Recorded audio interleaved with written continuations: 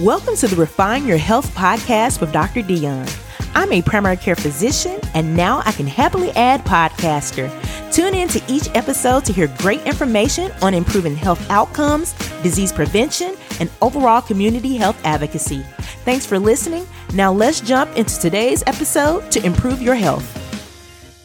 Hello, listeners. It is your host, Dr. Dion. I want to first start off by saying Happy New Year to everyone. I hope everyone had a safe and joyous holiday season. But yes, we have arrived into a new year. And I want to say that I am optimistic and hopeful that this year will be a great journey for all of us, and that there's no better time than now to start the year off right by focusing on our health, focusing on our mind, making sure that we are eating well as making sure that we're taking care of our physical body. I want to start off this year by talking about cervical cancer, and the reason why is that this month is dedicated to cervical cancer awareness. Now, I know we're going to be focusing mostly on the women this episode. However, men, if you came across this episode, please feel free to share with the women in your lives this episode so they can get information about cervical cancer screening and basically to improve their overall health. So let's just get right into it. So what is cervical cancer? Cervical cancer is when cancer cells within the cervix grow out of control. And some of you may be wondering, where is the cervix? Cervix is part of the female reproductive system. It connects the vagina, which is the birth canal, to the uterus, which is better known as the womb, where a baby grows throughout a pregnancy in women. According to the National Cervical Coalition, 13,000 women in the United States are diagnosed with invasive cervical cancer each year, and over 4,200 die as a result. But the reason that we're talking about cervical cancer is that it is considered one of the most preventable of all female cancers. In looking at the data from the CDC website, which is basically the Center for Disease Control, in 2017, the data that they showed revealed that the United States had 12,831 new cases of cervical cancer, and of those new cases, 4,207 died. So if you look at 100,000 women, of those, 8 new cervical cancer cases would have been diagnosed. And of those, 2 women would die of those 8. And I was looking at the disparities in regards to race and the impact of cervical cancer. So if you look at the African American and Hispanic race, new cervical cancer cases occur in 8 to 9 women per 100,000 versus Caucasians, where it occurred in mostly 7 women per 100,000, and less likely in American Indians as well as Asian Pacific Islanders, where they are more at risk at 6 per 100,000.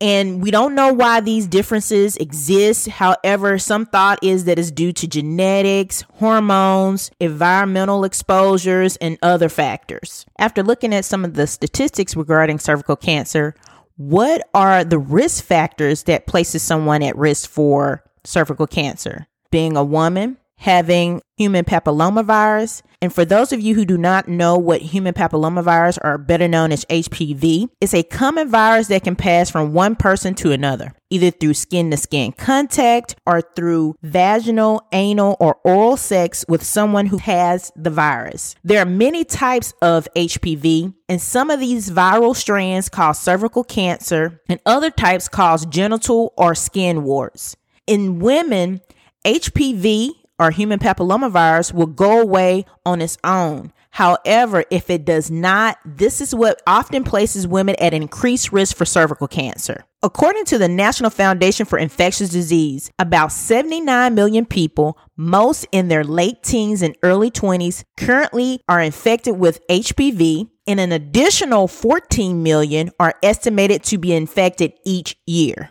Along with the risk factors of not only having HPV or being a woman, HIV infection also increases your risk for cervical cancer, as well as conditions where you may be immune compromised. So basically, when you're immune compromised, your immune system is low functioning, where it cannot fight off infection. Smoking is a risk factor. Prolonged use of birth control, basically using it longer than 5 or more years. Giving birth to 3 or more children, multiple sex partners. So now that we know what the risk factors are, what are some of the signs and symptoms that you need to look out for where you need to seek medical attention to be screened for concerns for cervical cancer risk? Let me start off just by saying this. Women with early cervical and precancerous findings often have no symptoms. Symptoms often do not begin until the cancer becomes large and grows into nearby tissue.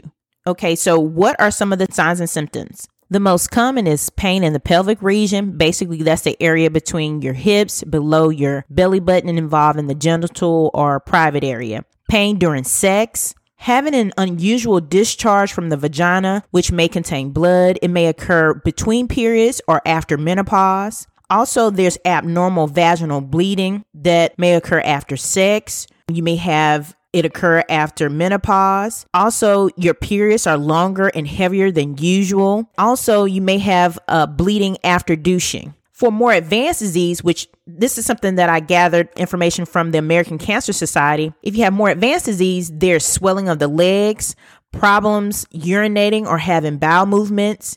There may be blood in your urine. But I want everyone to keep in mind, these are potential signs and symptoms of cervical cancer. However, they also may represent signs and symptoms of other conditions. So this is why I'm going to emphasize that it's important if you exhibit any of these signs and symptoms that you present to a primary care physician or an OBGYN so you can get an appropriate exam and workup as warranted to determine if the problems that you are having, is it either due to cervical cancer or some other issue. Let's transition now to how is it screened or diagnosed in a medical office? There are two screening tests that exist for cervical cancer screening. One is the Pap test, or most women know it as the Pap smear. And second is the HPV test, which we discussed earlier, which is screening for the human papillomavirus. Now, the Pap smear looks for precancer cells changes of the cervix, which may develop into cervical cancer.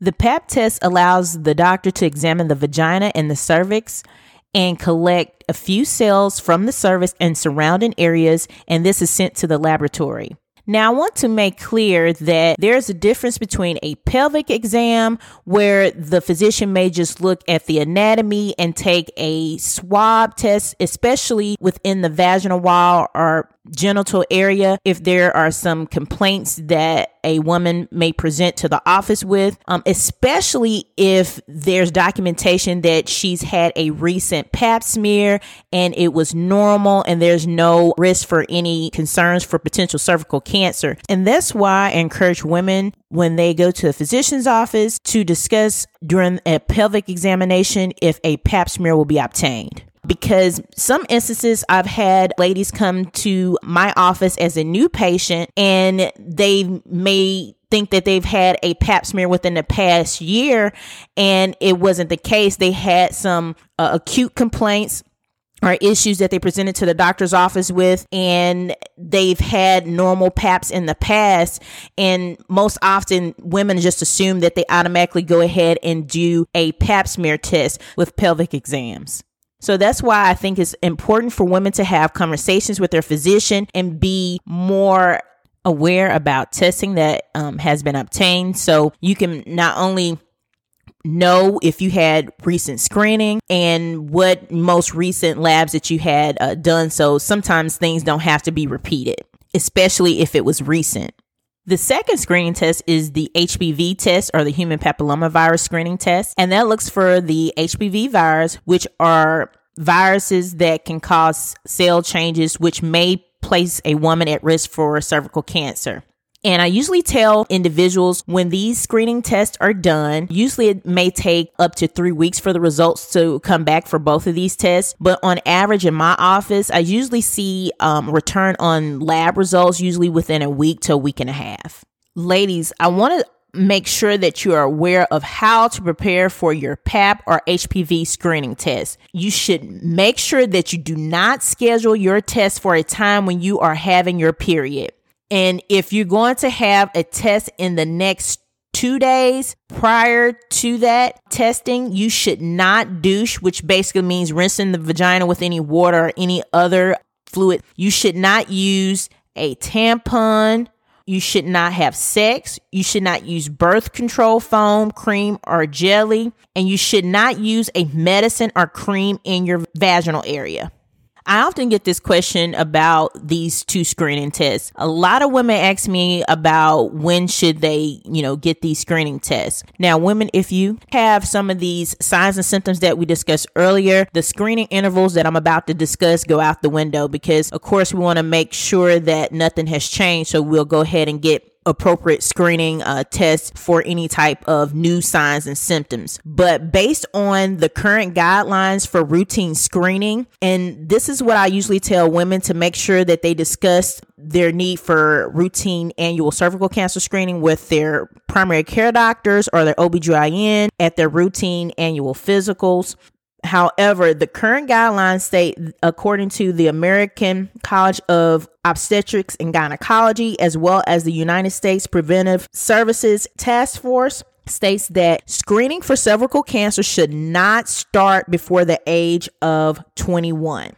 So there's no screening less than 21 years of age. I know I've had some patients come to my office, and a lot of parents and young ladies think that they should begin screening in their teens or if they've started having sexual intercourse early. According to current guidelines, Pap smears and screening for cervical cancer as far as HPV should not begin less than 21 years of age. So we start typically at age 21 to 29 where we can screen with Pap smear alone. And if that's normal, we do a Pap smear every 3 years. Now, for women 30 to age 65, we can still do the Pap smear alone and check every 3 years, or we can also do the HPV alone and check that every 5 years, especially if it's normal or negative. There is a co-test where you can do both, where you do the Pap smear and the HPV at the same time. And if those are normal, you do routine screening every 5 years.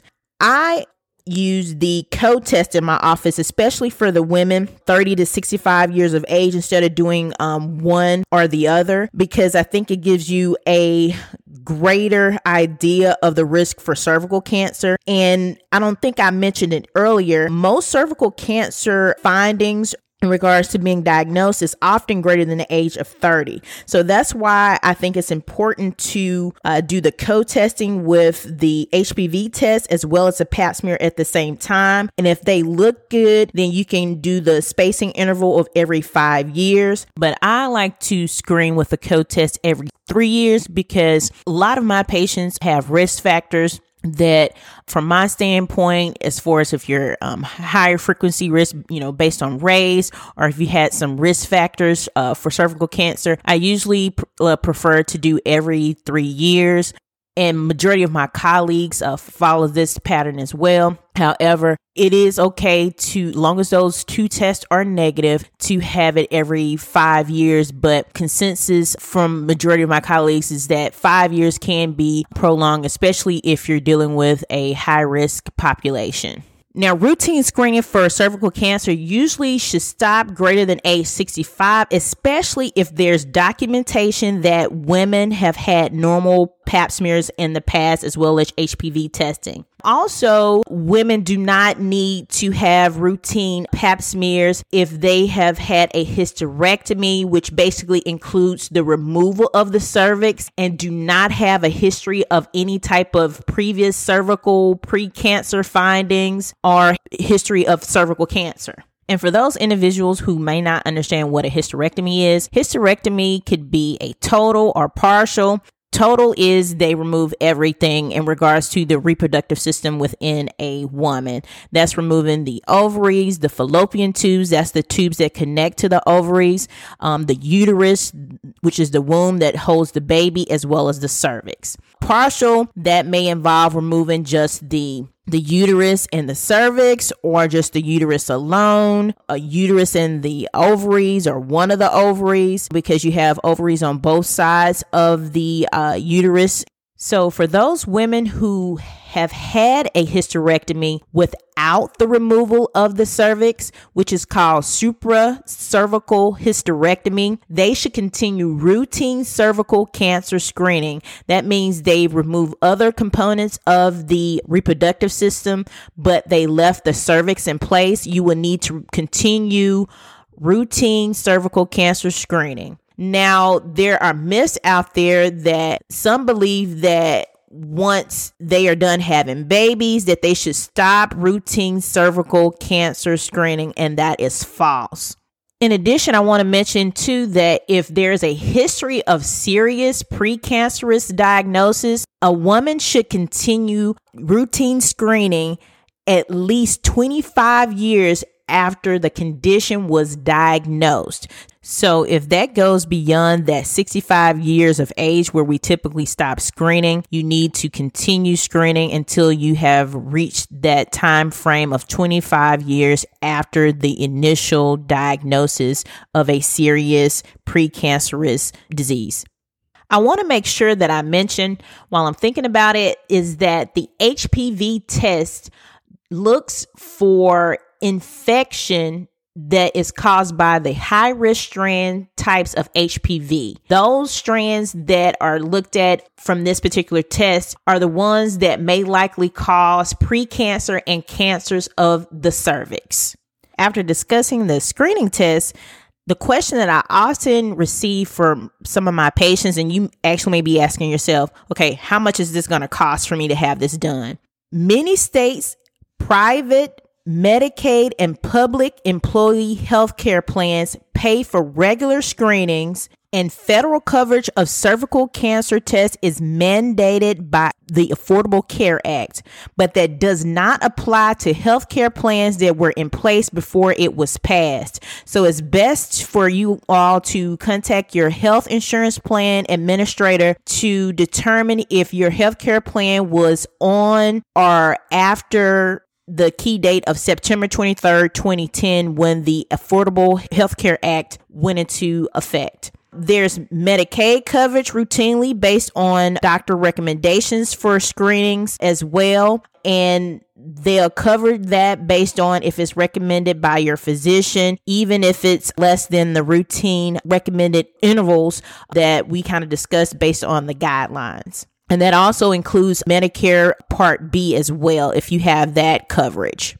According to the American Cancer Society, there is an increased number of women who are without health insurance and women who have recently immigrated to the U.S. that are less likely to have had cervical cancer screening, as well as women with lower incomes. If there is an increased risk for lack of screening, there's also increased risk for missing a potential diagnosis of cervical cancer. To decrease that risk, I want to make sure that you all are aware of a program that exists out there called the National Breast and Cervical Cancer Early Detection Program. This program, it offers free or low cost screening for cervical cancer as well as breast cancer screening. I will put the link in the show notes, but if you click on the link that I provide, it will provide information regarding the eligibility requirements as well as the map of the United States. And if you click on your state, it will pull up the information regarding the contact information to call your local state department to get information about the program as well as to see if you qualify. Therefore, I do not want people to feel like there are no options out there regarding routine breast as well as cervical cancer screening. So that program exists. Check it out in the show notes. And hopefully for you women out there that may feel like you don't have any health insurance or you can't afford it, these programs exist to assist you. So now let's transition to what happens once a physician gets the results. Now, of course, if your tests are normal for the pap smear as well as the HPV testing, you just continue your routine interval screening as we discussed earlier. However, there may be some abnormal or concerns for an abnormal pap smear or a positive HPV test. So what do we do in those instances? There may be a test result that is unclear, and typically that presents as atypical squamous cells of undetermined significance. So that's basically an inconclusive finding. So that may be related to life changes like menopause or recent infection or pregnancy. So what helps determine if further testing is needed regarding repeat pap smear or maybe even more invasive studies or procedures would be the use of the HPV testing. If that test is determined to be inconclusive, then we use the HPV test to assist to determine if the changes are related to potential cervical cancer risk. Now, if the test results is abnormal, that means cell changes are found. That doesn't automatically mean that you have cervical cancer. So I want to make that clear. If you have an abnormal pap, that does not mean that you have cervical cancer. What that means is that we may need to do some further testing based on those results. And those changes could be minor, which is low grade, or more serious, which is high grade changes. And the minor changes often come back normal with close monitoring, which basically means a repeat pap smear. The more serious changes, which indicate there are more precancerous types of cells, that needs to be investigated more. Now, there are rare cases that may show cancer cells with the pap smear alone, but that's often found in very rare cases. Looking at the HPV screening test, if that comes back positive, then what is looked at next is there a link to potential cervical cancer? And what will be looked at that time is what particular viral strand is found in this particular sample. If it's positive for that high risk strand of HPV, then that's where additional testing would be warranted, just like an abnormal pap smear test would warrant additional testing. So in some instances where you may have an abnormal pap plus a positive HPV, this will result in an additional testing, such as more invasive type of procedures, more so than the pap smear. And those particular procedures, some of you may have heard of these before, such as the colposcopy, which basically screens for abnormal areas around the cervix and obtain a small tissue sample, and that is sent to the lab to determine if there is actual precancer or true cancer cells or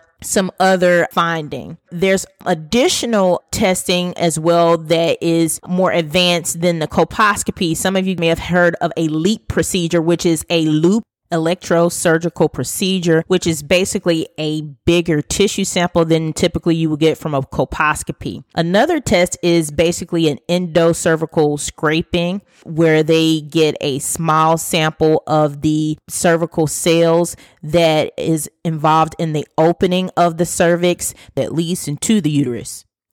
I just want to make sure that you all are aware that these more invasive tests, such as the colposcopy, the LEEP procedures, the endocervical scrapings, are done by specialists such as the OBGYN to further evaluate an abnormal screening test, such as an abnormal pap and a positive HPV test.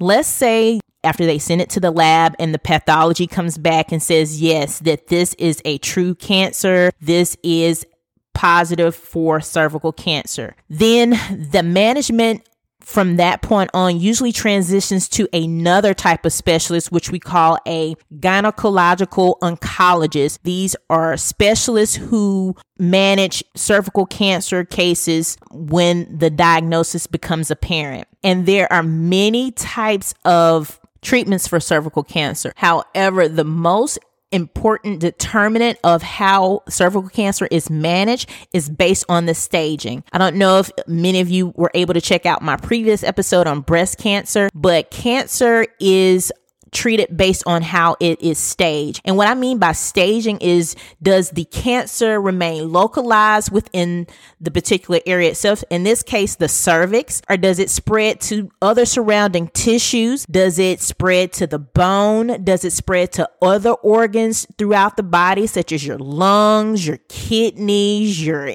intestines, things of that nature? So determine if it's more localized, then it's more of a lower stage of a cancer diagnosis. If it's more what we call advanced, where it's spread to other parts of the body, what we consider a diagnosis of metastatic cancer, then that will be considered more of a higher stage of cervical cancer. And most of the staging is determined by not only the laboratory studies, but also imaging that the specialist may obtain to determine what stage of cervical cancer diagnosis an individual may be in. As far as the different treatments that currently exist, from what I was able to obtain from my research, is that surgery is an option where they remove the cancer tissue itself. It will be something that will be determined based on the findings from the specialist in regards to the staging, as I mentioned previously. And then there's chemotherapy, which are considered special medicines which are used to shrink or kill the cancer cells. It may come in a pill form or IV, which when we say IV, that means it's injected into your veins and is used to treat the cancer. And the other option is radiation, where you basically use high energy rays to kill the cancer. As I mentioned, your treatment management will be individualized based on your stage of cancer that you have been diagnosed with. After getting all this information about cervical cancer, you may be asking yourselves, okay, what can I do to prevent it? So number one, we already talked about one way that you can prevent it is making sure that you get your routine screening. However, there's another way that we can decrease your risk of developing cervical cancer, and that's through the human papilloma vaccine. Ladies may know of the Gardasil vaccination. That's basically the HPV vaccine, which decreases the risk of getting the HPV strands that are considered high risk for cervical cancer, as well as the low risk types that cause genital warts. And the reason that it's recommended as a preventative measure, statistics show, according to the CDC, that 85% of individuals will get HPV in their lifetime. So there has been shown some benefit in decreasing this risk by 86% with this vaccine in teenage girls. So let's look at the dosing regimen for the HPV vaccine. The first dose is recommended at age 11 to 12 years old for young ladies as well as young boys. And it's recommended for both girls and boys because, as we discussed earlier, based on the mode of transmission, it can be from skin to skin contact or from sexual transmission. And the earliest age that you can start the vaccine is at age 9. And the second dose is recommended 6 to 12 months after the first dose. And the age range for vaccination is between ages 9 to 26 years of age. Now, some adults can get the vaccine between the age of 27 to 45, but the benefits of vaccination at that time should be discussed with your primary care provider, because there has been shown to be less of a benefit at that time because many may have been exposed to HPV by this age range. If you get the vaccine before the age of 15, then you will only need 2 doses. However, if you're 15 and above, you will need 3 doses. And it's been shown that if you get the vaccine at an earlier age, such as when you're a preteen, the vaccine has been shown to produce a stronger immune response.